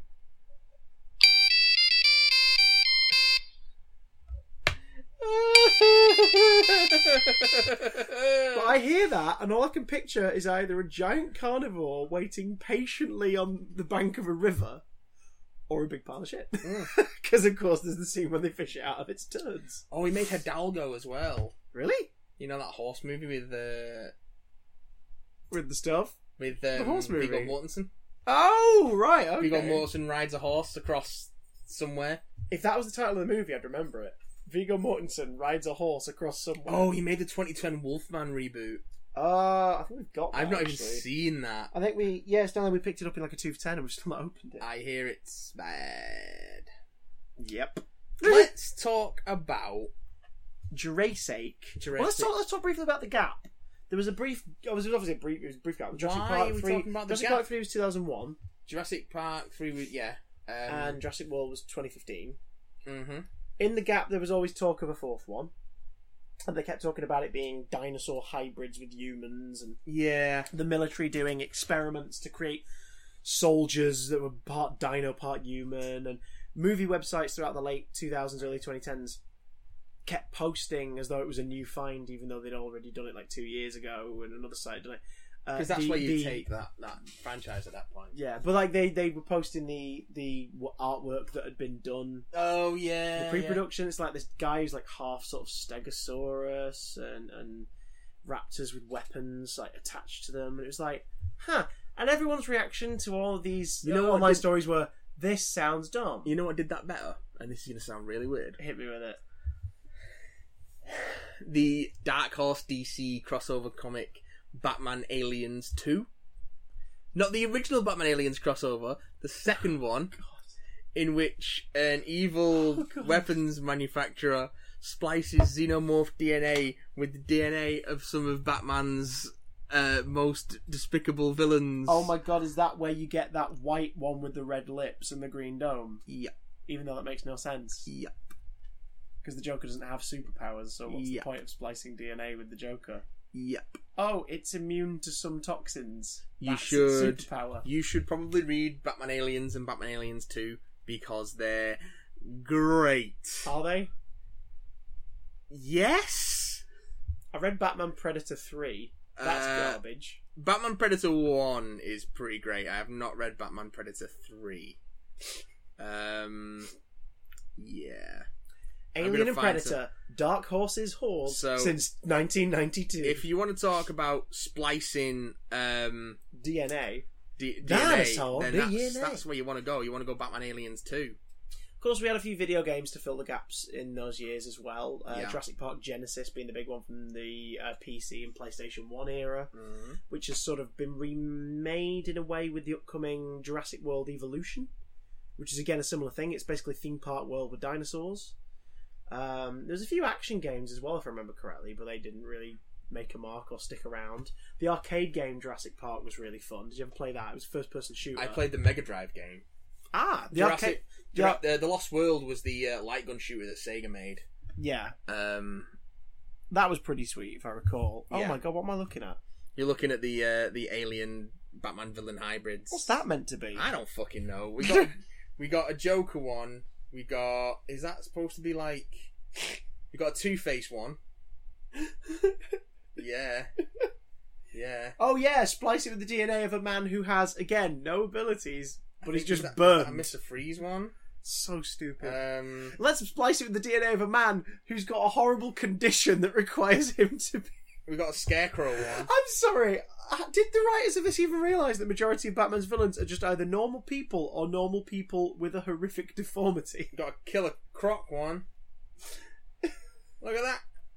Look at that bastard. Why? That just looks like a reject from the 90s toy line. Why not? Croc alien. So yeah, that's something. So Jurassic Park missed out on that one. However, that idea obviously stayed alive because when we got 2015's Jurassic World... 2015's Jurassic World? Oh yeah. One of the staying points of it did turn out to be genetic splicing. Yeah. And that looks like that's the main plot for Fallen Kingdom as well. The Indominus Rex. Yeah, the iRex. Oh, isn't that funny? Because it's sort of a parody of Apple products. The thing is,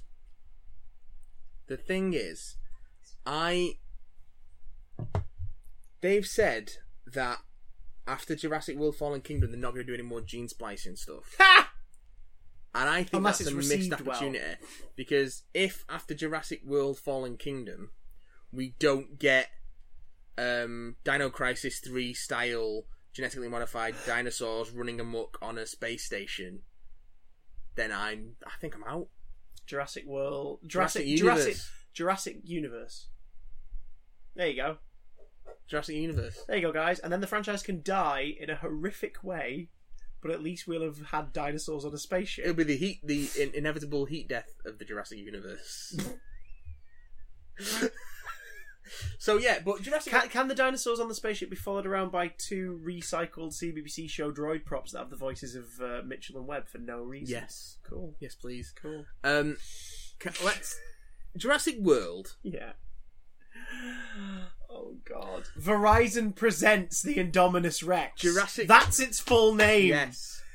Oh my god! Jurassic World is a movie with some really good ideas. Yeah, I firmly put it in my ironing category. Yeah, it's an ironing movie. It's a movie with really good ideas, and it's got somewhere along the scripting process, it clearly had something to say about branding and capitalism and the theme park industry and the way we and zoos and the way we move on quickly from trends. Yeah. And unfortunately, it happened to do it using a movie that is a brand and a franchise. Yeah. And... At some point, it clearly had something to say about those issues, but along the way, they were completely ignored in favour of making just kind of a messy sort of... Well, I mean, the Indominus Rex was obviously part of that statement, and yet, of course, what was the Indominus Rex slapped on?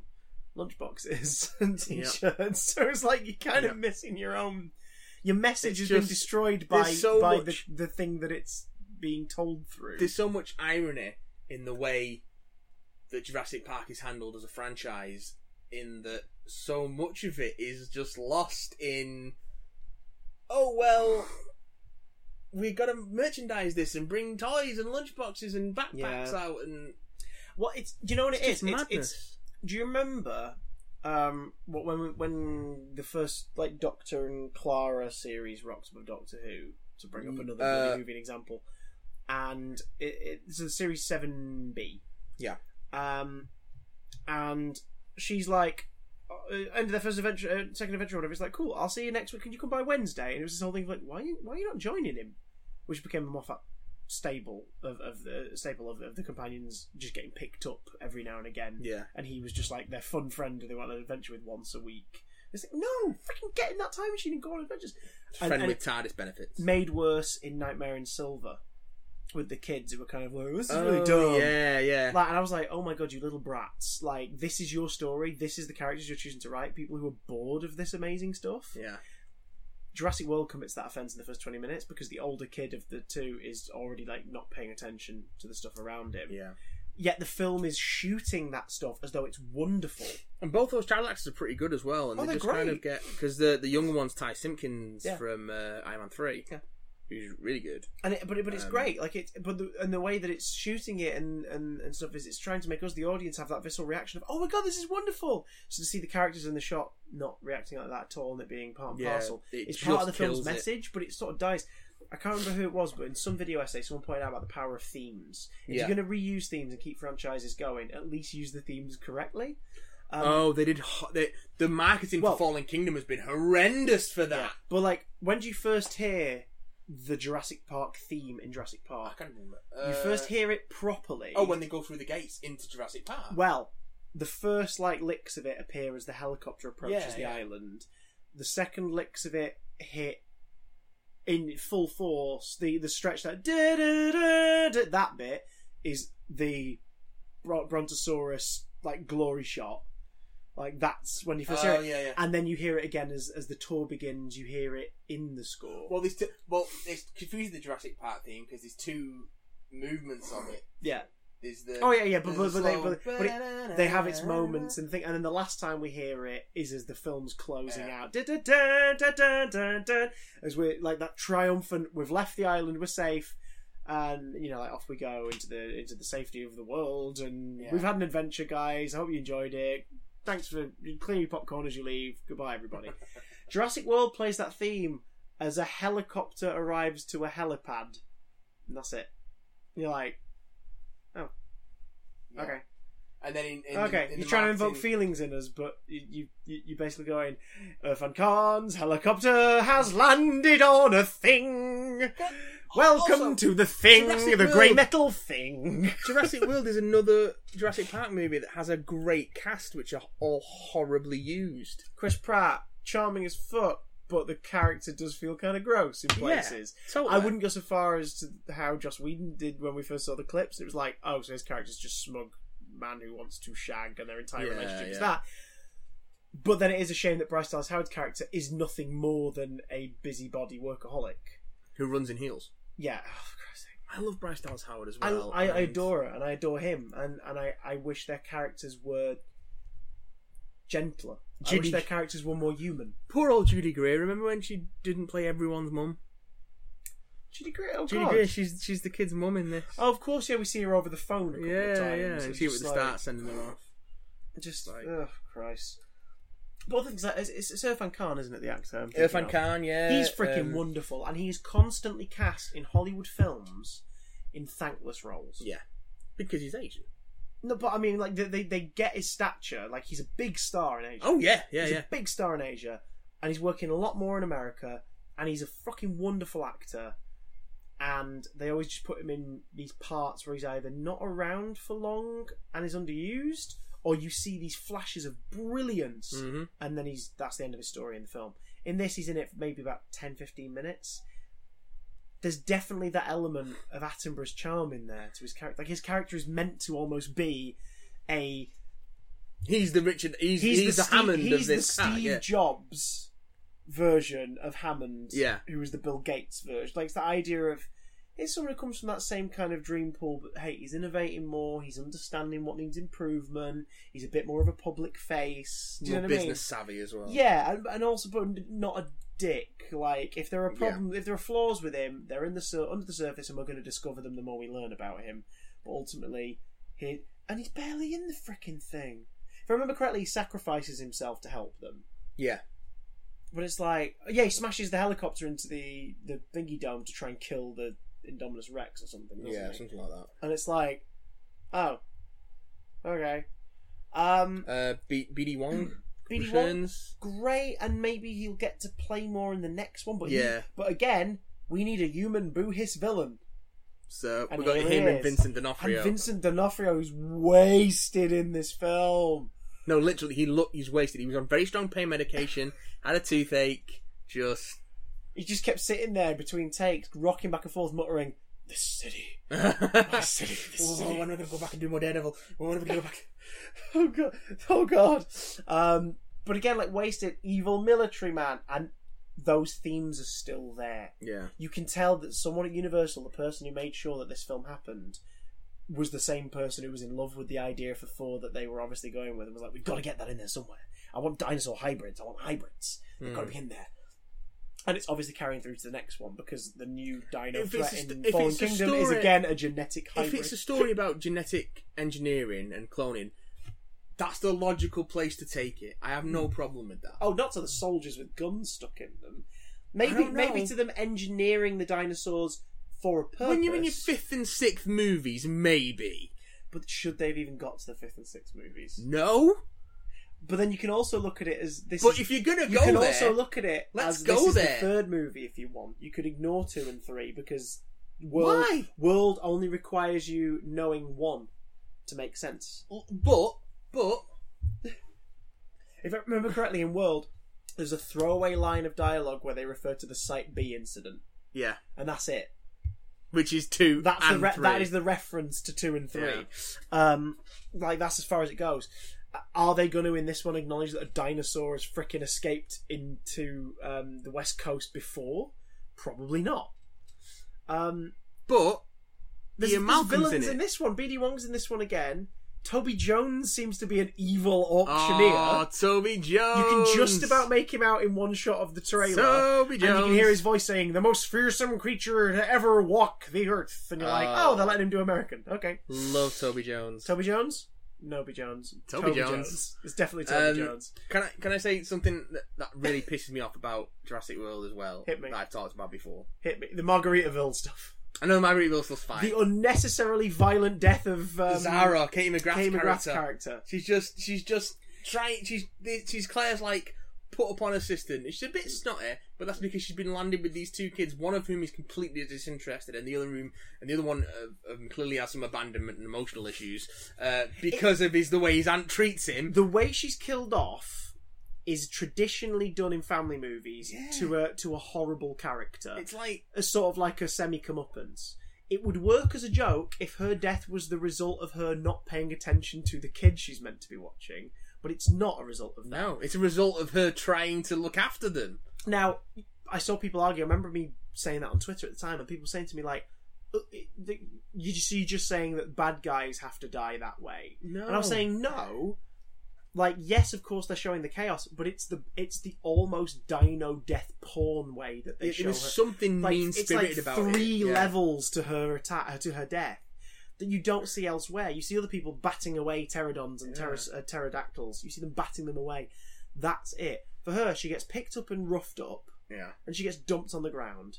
Then she gets picked up again, and as she's about to be taken away, probably to be eaten by this thing, the megalodon or whatever it is comes out the water. The Mesosaurus comes out of the water and fucking chomps, opens up and chomps again, and then drags it into the depths.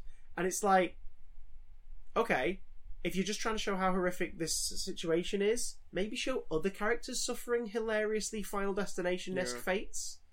But it's so mean-spirited, and it adds to this sort of misogynistic sheen on top of this film in the way that Owen and Claire interact, the needless death and the needlessly overlong death of Zara, of one of the only sort of 2 prominent female characters. In the movie. there's her and there's Judy Greer's mum, who's sidelined because she's barely in it, and then there's the last from the control room.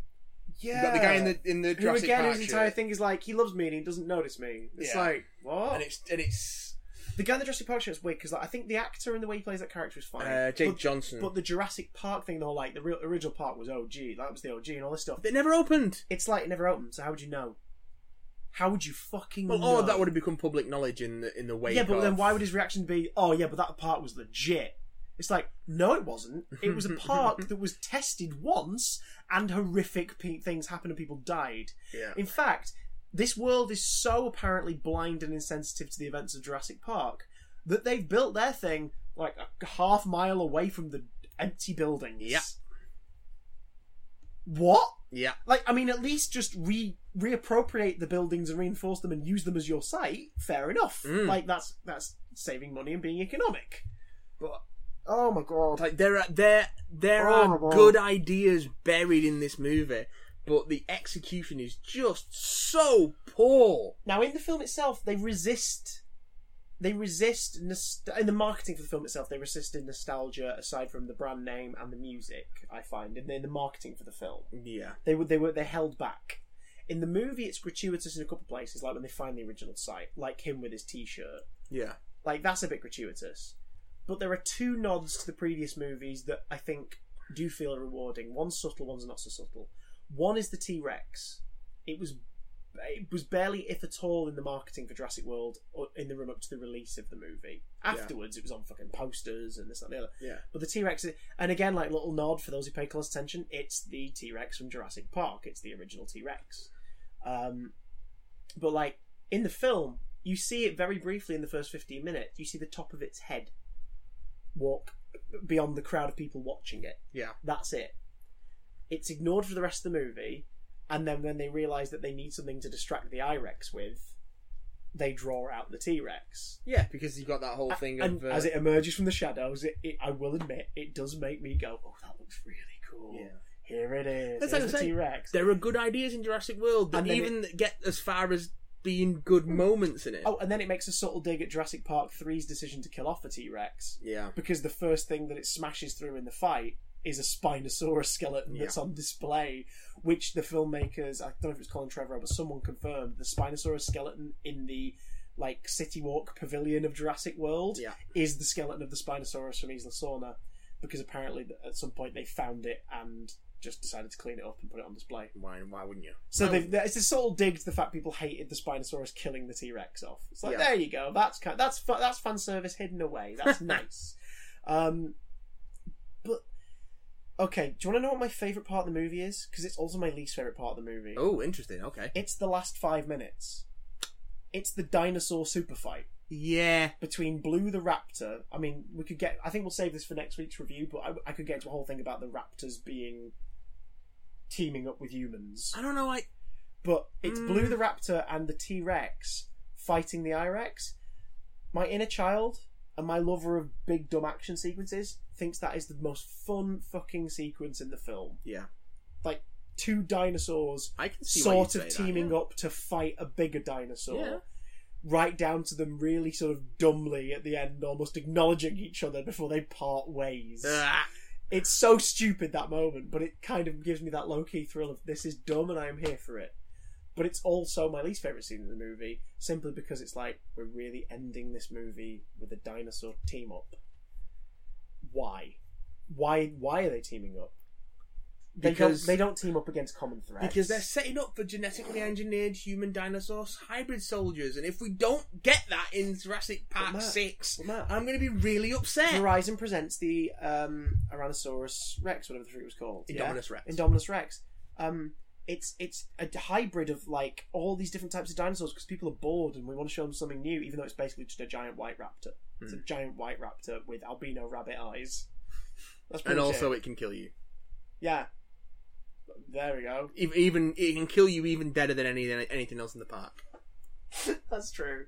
I think the I-Rex is fine. The I-Rex is fine. It does. It serves its purpose. If you're doing this franchise is about genetic engineering and stuff like that, I think it's a logical place to go. And I think if you really want to, is it weird that the new one is basically about the same thing? And we've created another super dinosaur that is basically a grey I-Rex. That depends if they're going to do it better. It's definitely a better dinosaur, Matt, because you don't get this. The raptor DNA they take, right? It's from Blue. It is from Blue. And you know Blue, right? You love Blue. Blue's your favourite dinosaur. You've got an emotional attachment to Blue. Look at this trailer. Does it make you sad to see Blue in pain? No. I've got no fucking emotional attachment to that dinosaur. Because Jurassic World wasn't very good. But it's also the fact that it's like painfully obvious that they wanted to make Blue a thing. Because we meet the 4 raptors that they're not trained, but Chris Pratt can sort of communicate with their pack mentality. Yeah. And because he feeds them, there's like that mutual respect level of they leave him alone because he brings the food.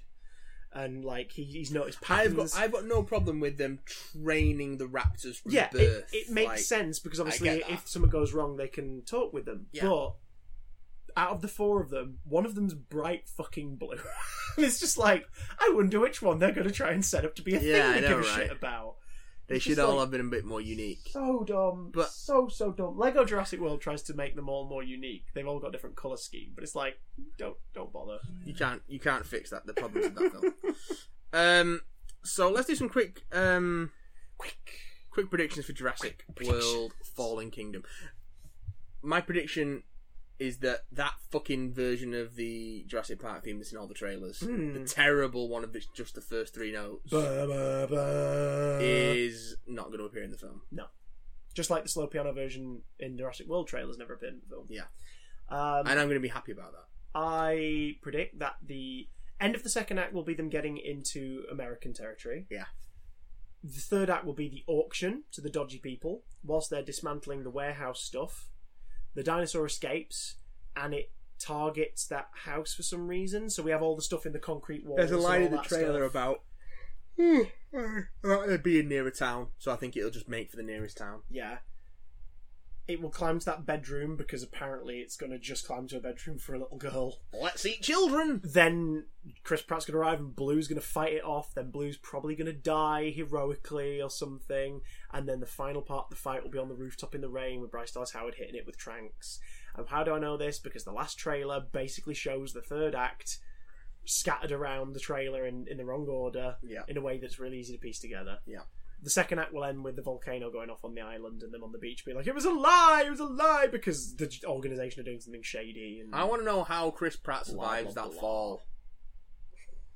Of running from the pyroclastic flow and then diving off, 30, 40 feet? He's going to land on a pterodactyl or something stupid.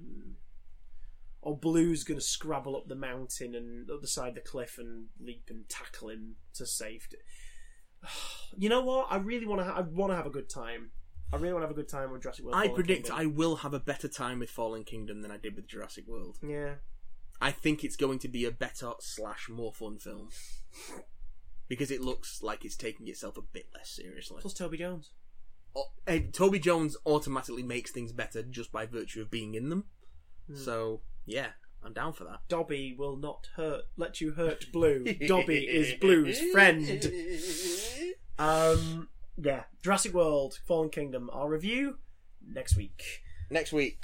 Before that, though, we've not got time to go through everything, but we're going to have a dip into the email bag of dreams. Couple of emails. And see what you guys have been saying with your lips. This one came in from Ian. Putting it through your finger holes. Came in. We didn't quite get a chance to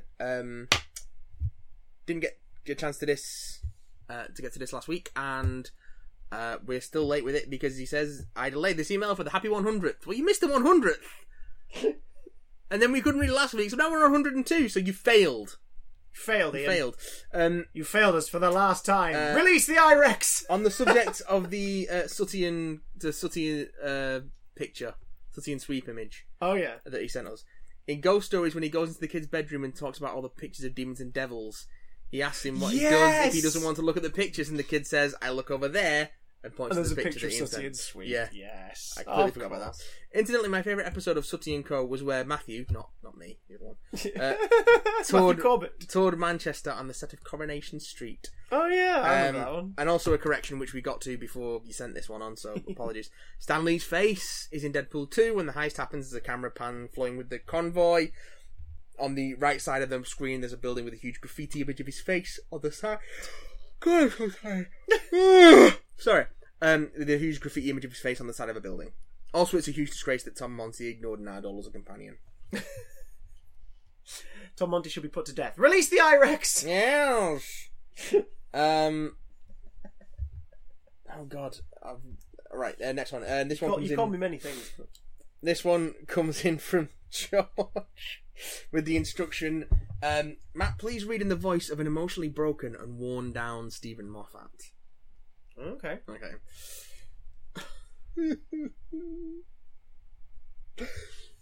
Greetings, bright doggy crystal. I've finally just got home from seeing Deadpool 2, and my God, I've not had this much fun at the cinema in a long time, and I've never been happier to see X-Men Origins in my life. And preventing Ryan Reynolds from being in Green Lantern, best mid-credits scene ever. Stitches the whole way through. Might be better than the original in my opinion. On the subject, which is the best movie sequel, excluding Empire Strikes Back, Spider-Man 2, and Godfather 2. Okay. Where would you like to see Deadpool go next in either sequels, X-Force, or other crossovers of your choice? Ooh. I was also going to ask about your opinion of Class's Big Finish Adventures, but as you've already answered this instead, I'll ask, why won't Class die? Thanks once again, and have a wonderful week, you big damn boys. Oh, bless ye. Bless ye, best Yog. Movie sequel, Terminator 2. If it's not one of those three, it's Terminator 2. Fuck to Aliens. Aliens is very good. Although Aliens and T2 sort of survive as sequels because they change genres. Yeah. Gremlins 2: The New Batch, but I'm biased because I realised that is my favourite film of all time. So of course I'm going to say Gremlins 2: The New Batch. Here they grow again. I mean, the tagline alone. It's good. It's very good. Sequels better than the original. Evil Dead 2. Yeah. 2, right? Yeah, I mean that sort of fits the bill. Are there any sequels? The Dark Knight. Yes. Yeah. Are there any sequels past 2 that are better than the original? Thor Ragnarok. Very good. Goes at the front of the class. Thanks. Captain America, Winter Soldier, and even Civil War. I'd say they're both better than First Avenger, although First Avenger is very good. First Avenger is great. It's not Jurassic Park 3 great. It's not Jumanji great, but you know what I mean. Fucking hell. Hey-oh. It's mostly genre films, really, isn't it? Where the sequels can do better. Yeah, because there's not many other kinds of film get franchised. Yeah, I mean, you wouldn't look at God, what's the second Bridget Jones? Bridget Jones's Diary. Edge of Reason. Bridget Jones' Edge of Reason. You wouldn't look at that and say that's a better sequel, a better film than Bridget Jones's Diary, for example. Well, you're talking to the wrong person about Bridget Jones. I don't. Come the fuck on, Bridget. I don't know, and I don't care. Fair enough. Missing out on some very obvious Hugh Grant and Colin Firth acting, but you know. Brilliant. Does animation get away with better sequels? I'd yeah. say Toy Story 2 is a better film than Toy Story. Okay. But only... And Toy Story 3 is a better film than Toy Story 2. Yeah. But I don't think any of the movies are a bad movie at all. So it's not like they're an improvement. I think it's just that they know what they're doing, so with each new entry they juggle stuff better. Yeah. And Dog Hair looks so much more improved after Toy Story 1. That's the only character in that film that looks terrible, Sid's dog. Yeah, I watched Toy Story not long ago. It's aged incredibly well, I think. We see everything. I'd watch that horror movie. So play nice. Why? I know Child's Play is about a toy that's possessed. Yeah. What about toys Always that are actually alive and start murdering people, and tormenting people? I would watch. Demonic Toys, anybody? No. Where would you like to see Deadpool go next? I think X-Force is the way to go. Make it more of an ensemble piece, because I think Deadpool being more front and center in Deadpool 2 has actually made the movie weaker. Yeah, I mean the problem is with Deadpool is he hijacks whatever he's in. Whenever he appears in other people's books, the writers either use a lot of restraint and just write him with his personality being wacky, or they have his thought process invade the narrative. It's like if you read Secret Invasion and stuff like that, for example, Deadpool is not like, his thought bubbles aren't there, his thought process isn't there. Yeah. So you could play around with that, but I don't know. I think the charm of those movies is because that they break the mold a bit. So I think if you made it more of an ensemble piece with him just as part of the ensemble, you'd have to at least give him like a Quicksilver-esque sequence where he gets to own it for 10 minutes, maybe. Yeah, maybe. I can see that. Because otherwise you do kind of lose the biggest thing that makes him stand out in this genre. But I agree, though. I would like to get to know other mutants in X-Force itself. I want to get to know you. And then if you want to round up Deadpool, do another Deadpool film after that. But don't. Oh, that never featured in the film, did it? The bit with the research. Probably leave it at 2, right? Yeah. After that, that's a shame. Probably because they cut as much TJ Miller as he could get away with. Yeah, that's true. It's true, but didn't cut him, unfortunately. Well, you kind of couldn't. No, I meant physically. Just cut him. I don't condone violence. Even in the torture scene, we were. I don't condone violence against TJ Millers. Yes, you do. Yes, you do. This next one comes. I see what you do to your Emoji Movie poster. This next one, you take it out regularly and beat it. This next one also comes in from Ian because we had a couple backlogged up from him. So, log. Just getting to back. Logs. It says, again, I've been instructed to read this out. Jesus. In the voice that I think an anthropomorphic personification of a bunghole in time would sound like. Jeez, I've not heard that in a while. Okay.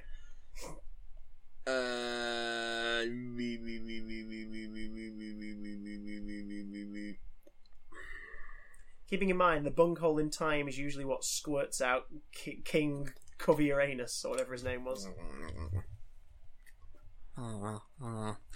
When the F class was rumored, I think we all assumed it would be season 2, but if it's not, I guess I don't have to listen to it.